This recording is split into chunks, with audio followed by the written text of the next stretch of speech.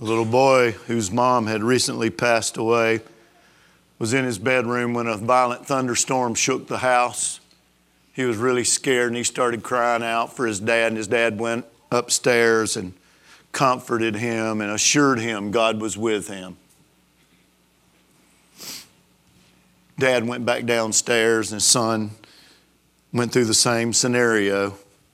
He went back up and said, listen, God's with you. It's okay. If God's with you, man, it's all good. If God's with you, you got this. Went back downstairs. A few minutes later, there's little feet pattering on the floor, and he's standing beside his dad's bed.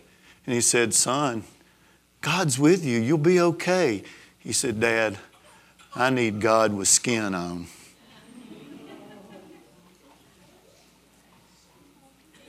Merry Christmas.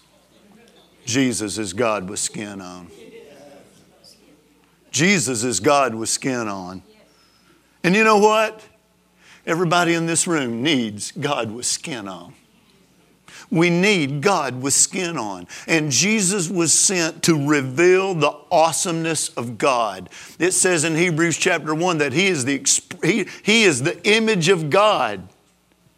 Colossians chapter, 1. Just go back and read Colossians 1 and Hebrews 1 today.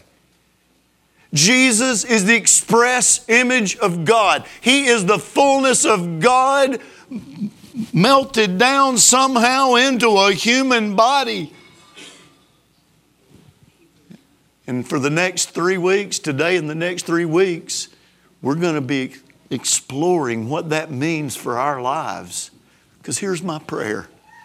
That this Christmas will not be just another season of tinsel and toys and parties and exhaustion. And for some of you, an acute loneliness because that loved one that spent so many Christmases with you is not there anymore.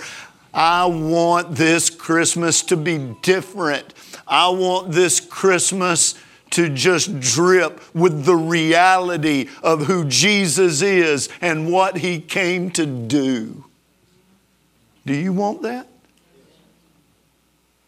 I love Christmas time. But the magic sauce of Christmas is the miracle of the incarnation. Incarnate, in flesh. The incarnation of almighty, wonderful, awesome, good God come in human form. And that's what we're going to talk about. The wonder of the incarnation. God with skin on. God as one of us. God for us. God with us. All of that equals Jesus. The great philosopher and mathematician Blaise Pascal said, say what you will, there's something in the Christian religion that is astonishing. I just want to ask you, have you lost your sense of astonishment?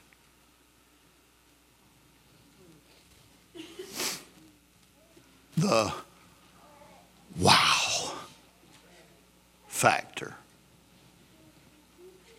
You know, Christmas music is laced with this astonishment factor. Think about it. Joy to the world, the Lord has come. And then it goes on down and it says, He rules the world with truth and grace and makes the nations prove the glories of His righteousness and wonders of His love. You know, unfortunately, as we grow older, sometimes we lose our sense of wonder. I believe the Holy Spirit wants every one of us to recapture the wonder this Christmas season. God becoming one of us, flesh and blood, human, and a baby is astonishing. It's astonishing. It's astounding.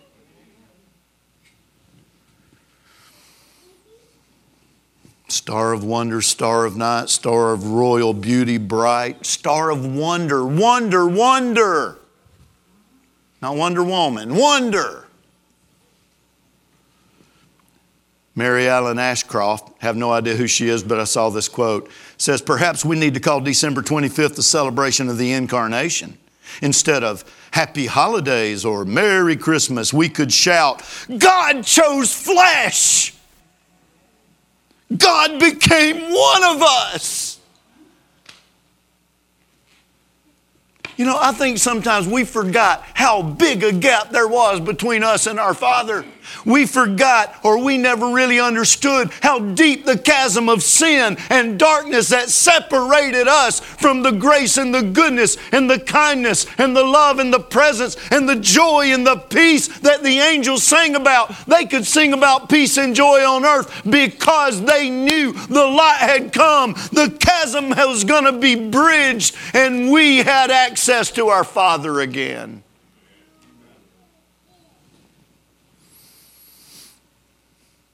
She said, we could shout, God chose flesh. God became one of us. God closer than close. This is the Christmas story as it should be told. God undressed. God stripped of his finery. Naked on the day he was born.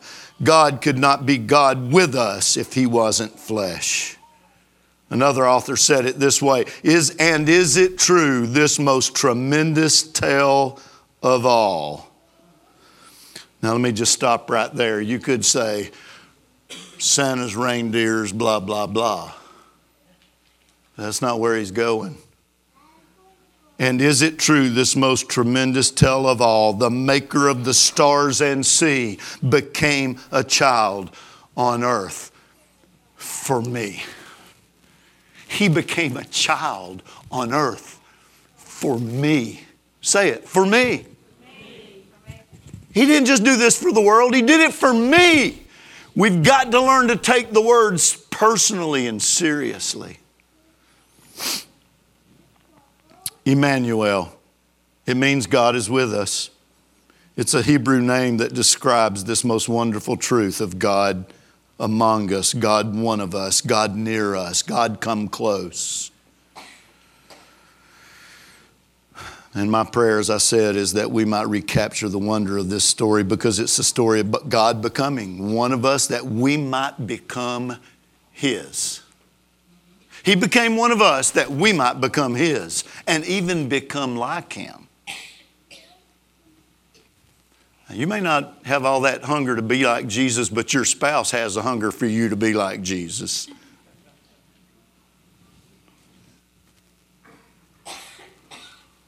It's a good place to say amen, Renee, but anyway, it's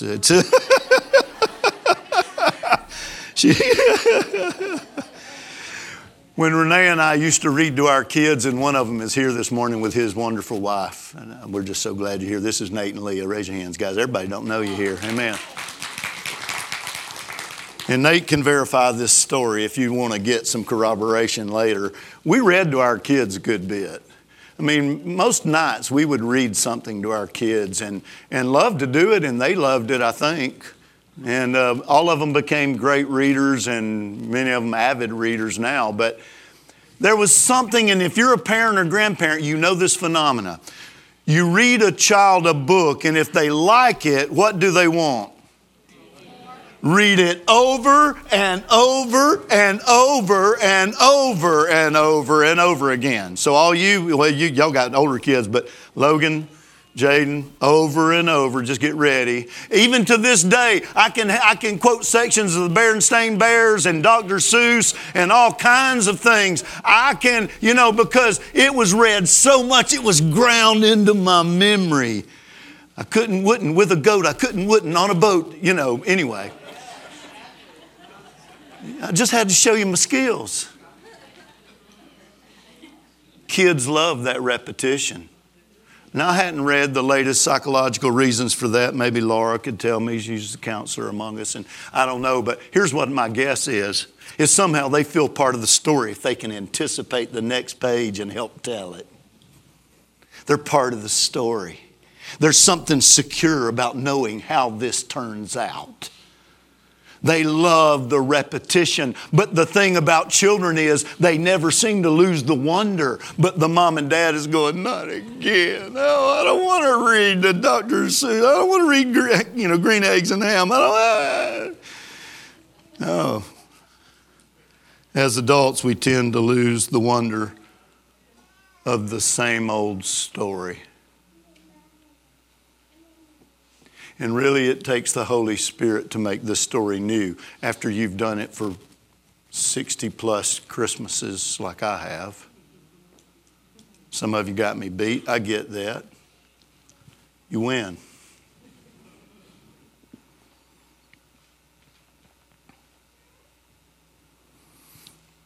So let's read. We're going to read the story again. Matthew, this is what Kalia read at the beginning of the service, but we're going to read it again for purposes of emphasis. This is how the birth of Jesus, the Messiah, came about. His mother Mary was pledged to be married to Joseph, but before they came together, she was found to be pregnant through the Holy Spirit. Just found to be pregnant through the Holy Spirit. You know, we could just run right by that, but that's awesome. Go to Luke for the details. Luke chapter 2. But after, well, go back. I'm sorry. I wasn't telling you. I was telling them to go to Luke. Yeah, there you go. Yeah. Because Joseph, her husband, was faithful to the law and yet did not want to expose her to public disgrace, he had in mind to divorce her quietly. Because you probably know this, but in those days, the betrothal, the engagement process was as binding as marriage. And to get out of an engagement, because you had an engagement period where the man would go and build a house and get ready and all of that, you had this period of time. They were officially connected legally upon the agreement to be engaged between their two families. And so to get out of this situation, he was going to have to actually go through a legal divorce to get out from being engaged to her, but he didn't want her to be humiliated. And we don't know at this point, did he really believe her story? Evidently not. So we got a little tension here. But after he had considered this, the divorce, an angel of the Lord. Now, men, how many of you would witness, I would need an angel of the Lord to make me believe that? Raise your hand. Every man in the house. Now, you women, you'd have to have an angel tell you to believe it too. An angel appeared to him in a dream and said, Joseph, son of David, do not be afraid to take Mary home as your wife, because what is conceived in her is from the Holy Spirit. She will give birth to a son, and you're to give him the name Jesus, which, by the way, means Jehovah is salvation, or Yahweh is salvation. Because he will save his people from their sins. All this took place to fulfill what the Lord had said through the prophet. The virgin will conceive and give birth to a son, and they will call him Emmanuel, which means God with us. When Joseph woke up, he did what the angel of the Lord had commanded him and took Mary home as his wife, but he did not consummate their marriage until she gave birth to a son, and he gave him the name Jesus. Now, Matthew refers to a prophecy in Isaiah chapter 7, verse 14, I believe it is. And it's where Ahaz the king was surrounded by superior armies, and they were about to get annihilated, and he was scared spitless. And he goes to the prophet, and the prophet says, listen, I'm going to take care of you. I'm going to defeat your enemies. I'm going to protect my people, the people of Judah and Jerusalem. You ask a sign, and I'll give, as high as the heavens, as deep as the sea, basically is what he said. You ask for a sign, and I'll give it to you. And Ahaz said, oh, no, I'm not going to test the Lord. I'm not going to ask for a sign. And the Lord says through the prophet, okay then, I'll give you a sign. A virgin will conceive and bear a son, and his name will be called Emmanuel. And before he's old enough to eat curds and something else, and I don't even understand all that, but and before he's able to discern right and wrong, your enemies will be defeated. Now there's the double fulfillment of this prophecy. The first fulfillment evidently was in that period of time that Isaiah and King Ahaz were living. No, virgin, as we know the word, was not the issue, but that word can also be interpreted young maiden. And evidently there was a young lady who had a baby, and before that baby was a certain age, their enemies were defeated. But under the inspiration of the Holy Spirit, Matthew applies that prophecy to Jesus' birth, and she was a virgin by every definition of the word. It was a miracle. It was a miracle. And here's one thing that we need to take from this. God is willing to get involved and pay a price to do it. He is willing to get involved in our lives, in the rough and tumble, the financial, the marital, the relational, the social, the medical. He is willing to get involved. There is no greater involvement than the God of glory taking on a human body and living and walking among us, playing by our rules.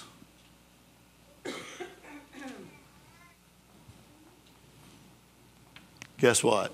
Jesus had dirty diapers.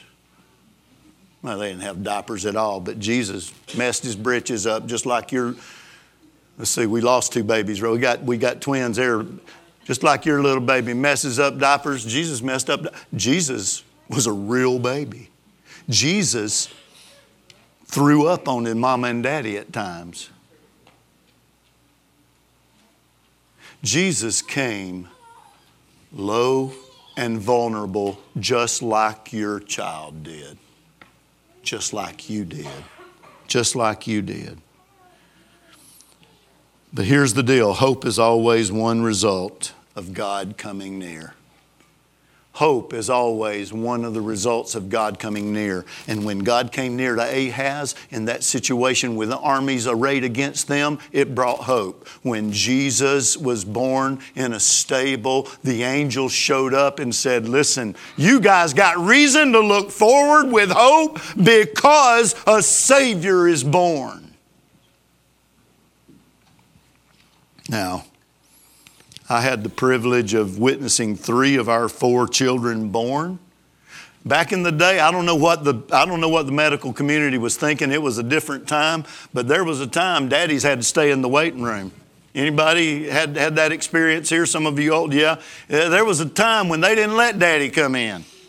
But I saw 3 of my 4, and this one's the only one I didn't see born because it was an emergency C-section. And you know what? I could cry right now just thinking about seeing my children breathe their first breath. I could just weep right now just at the wonder that a little human being was living inside that woman right there. And that he was a product of her and me and God. The wonder has never left me of that. We've got pictures of me, holding a child that isn't even cleaned up yet.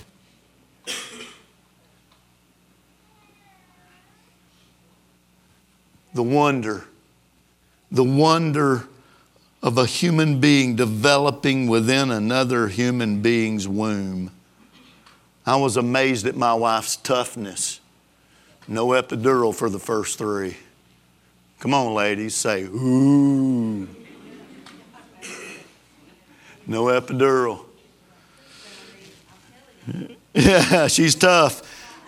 The courage, the toughness, but most of all, I was just amazed at the whole idea of conception and birth and a new human being being brought into the world.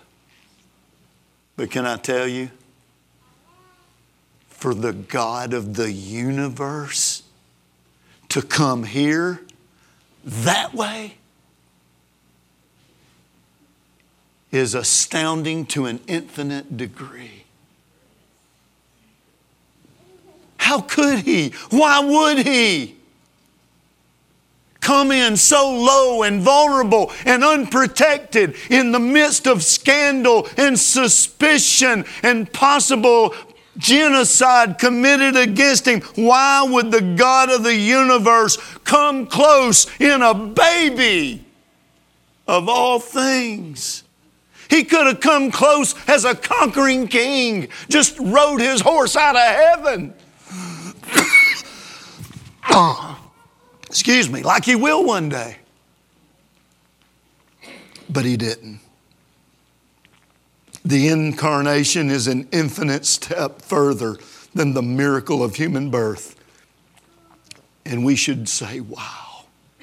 Come on, let's just practice. Wow. Say it. Say it again. Wow. What did he do when he did this? He bridged the gap.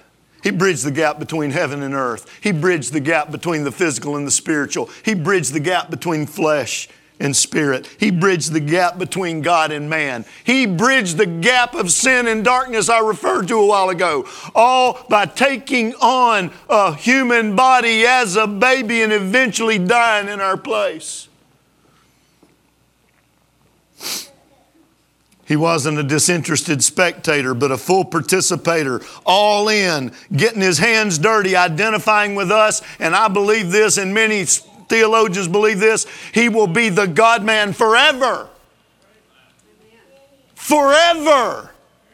I believe I will see nail scars in his hands, and I'm pouring oil all over the floor. Hallelujah, that must be a sign. I believe that he will be the God-man forever. What a condescension. What a stooping so low. You say, well, I kind of like having a body. What's all the big deal about him? Listen, he was unlimited and is still unlimited, yet he will be one of us, identifying with us forever. His deity was not diminished, but humility and humanness was experienced firsthand by God. Perfect life demonstrated, human life. God with us means that not that he's merely above us, he is, that he's over us, but God with us means he's with us in nature. He's with us in mind and emotion. He's with us in pain and sorrow. He's with us in death, but he is with us in life. This is God up close and personal. You know, my desire that by the time this month is over that none of us would ever dare wonder, does he understand? He doesn't understand just because he's omniscient. That means he knows everything. There is no limit to his knowledge. He knows everything. He doesn't understand because he knows everything. He understands because he's been there, done that, got the shirt, got the scars. That's why he knows. He knows us in an up-close personal way that just knowing everything would never do. But we can never again doubt that he feels our pain. He understands where we're at because he's been there. And that's important. Philippians 2. 6-8 says, who being in the very nature God did not consider equality with God something to be used to his own advantage or grasped. I think I'll just kick everything over. Thank you.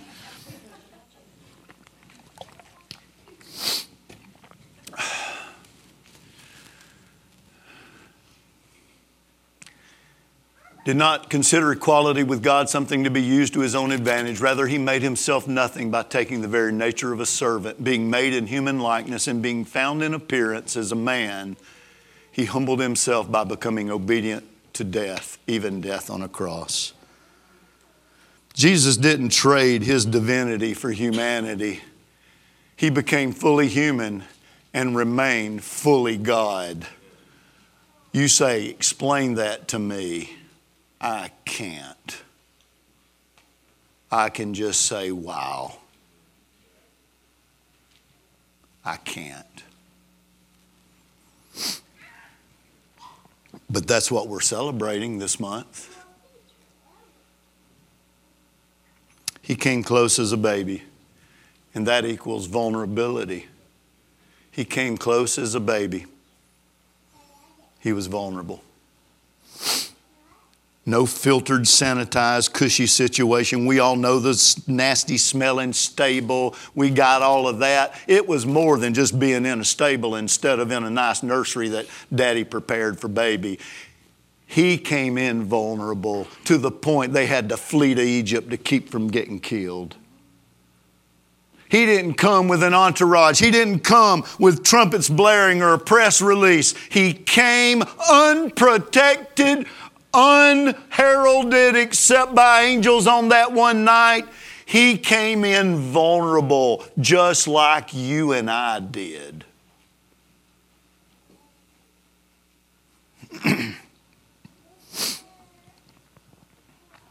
He modeled the heart of the Father, and He gave us an example. He said, except you become as a little child, you can by no means enter the kingdom of God. Matter of fact, Jesus says this in Matthew 18:3.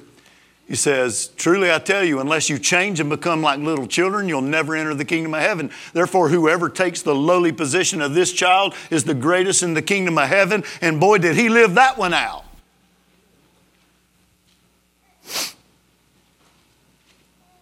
Pleasing and imitating, obeying Father, even to the point of taking on humanity forever. So there's a couple of things here, and we're going to wrap this up. He relates to us in our vulnerability and frailty. He understands there's things that attack your life. He understands there's things you don't understand and you don't know what's coming next. He understands our vulnerability. He understands our frailty. He understands there's some things we can't control. Amen? He understands all of that, been there, done that, and His Father brought Him through it, and He'll bring us through it. But we have to come to Him like a child. And He's ready to get involved now, just like He did with Ahaz the king and the armies, just like He did when Christ came as a baby. He wants to come again to you in your vulnerable situation and make Himself known to you. If He stooped so low to become one of us, we can trust Him to come after us, rescue us, and pick us up when we fall. Amen? I heard a story about a little child. His family had a place on the lake, and the dad turned his eyes just for a moment, and his boy disappeared off the pier. He was 4 or 5 years old and couldn't swim yet. And they searched frantically. And I mean, you know, minutes are an eternity in a situation like that. And finally, his dad dove in the water and started looking underwater, and he found his son clinging to the post of the pier underwater, trying to hold his breath. He brought him out and he said, "Son, why did you do that?" He said, "Dad, I knew you'd come for me. I knew you'd come for me." He came for you. He came for you. He came for me. He came for everyone in this world. But we got to take it personally. He came for me. And you know, He came for me. He is coming for me. He will come for me. So I can celebrate Christmas in a whole new way. I still need Jesus with skin on. I still need Jesus with skin on.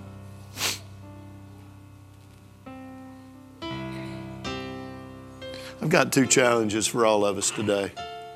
The first one is that I want us all to pray that the Holy Spirit will reveal the awesomeness and the wow of Jesus taking on flesh. He will reveal that to us all over again. That as you get your Bible out over the next coming days and weeks, as you hear us talk about it here, as you hear a Christmas song, it will not just be that warm, fuzzy feeling, because I've been singing it since I was 4 years old, and it makes me remember Mama and Daddy. It makes me remember. No, I want the Christmas music like we sang this morning to make your heart and mine and my heart and mine automatically revert to the awesomeness of what Jesus did. That I am not alone ever again. I am not cut off. He is close. The God of the universe has come close in Jesus, and I have reason to celebrate. I want Hark the Herald Angels Sing to do that to me when I hear it on our radio station, 88.5. When I hear it on our radio station, I want that to be the reaction of my soul, because I'm going to tell you, if it is, then you will become Jesus with flesh on to somebody out there. But if it doesn't do that to you, why is it going to do that to an unbeliever who all they know about Christmas is the rush and the press and the decorations and the parties and all of that? If that's all the Christmas is to them, you and I need to be God with skin on this year. Because you see, the incarnation didn't stop with Jesus. Now He says we are His body. We are His voice. We are His hands and feet. We are the body of Christ. I didn't make that up. Read the book. It's a good book, really. Bestseller. We're called to be skin on. Jesus was skin on for other people. And His Spirit can demonstrate Jesus through us. He can make us spiritual mothers and fathers. He can make us spiritual coaches and friends. He can make Jesus real through me, even in my vulnerability and my lack and my flaws. Jesus didn't have any flaws, but I do. And sometimes we feel vulnerable reaching out and expressing the joy and the hope of Jesus to people around us because we're afraid they'll see our flaws and it shuts us down. Surrender your flaws to Jesus. He's still amazing. He's still life. He's still light. He is still hope. He is still peace. He is still all of that. And He's all of that in me and for me and wants to be that through me, even with my flaws. If you wait until you're perfect before you start being Jesus with skin on to people around you, you will never show anybody else the light of the nativity through your life.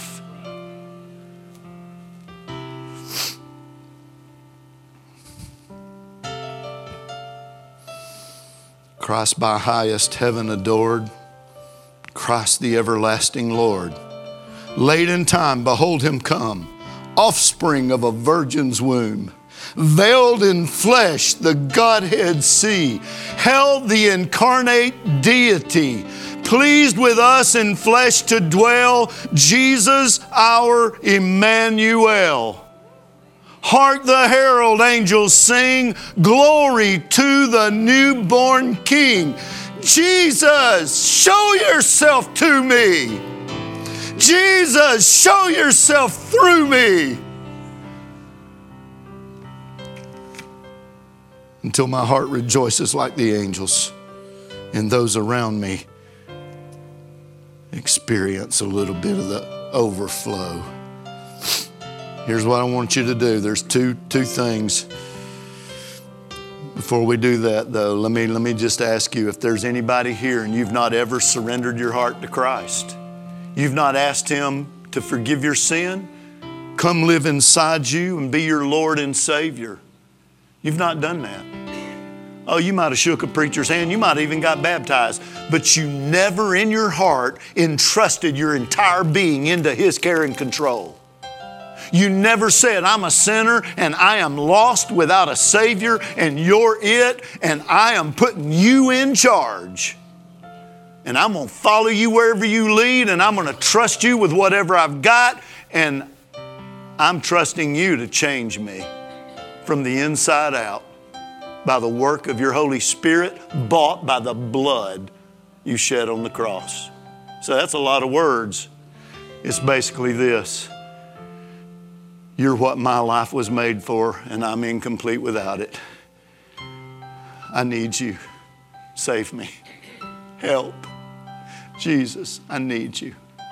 Anybody here, you've not ever done that, but you want to. I'm looking in the balcony. I'm looking downstairs. I'm looking everywhere. Anybody? Anybody? We all may be believers. Anybody?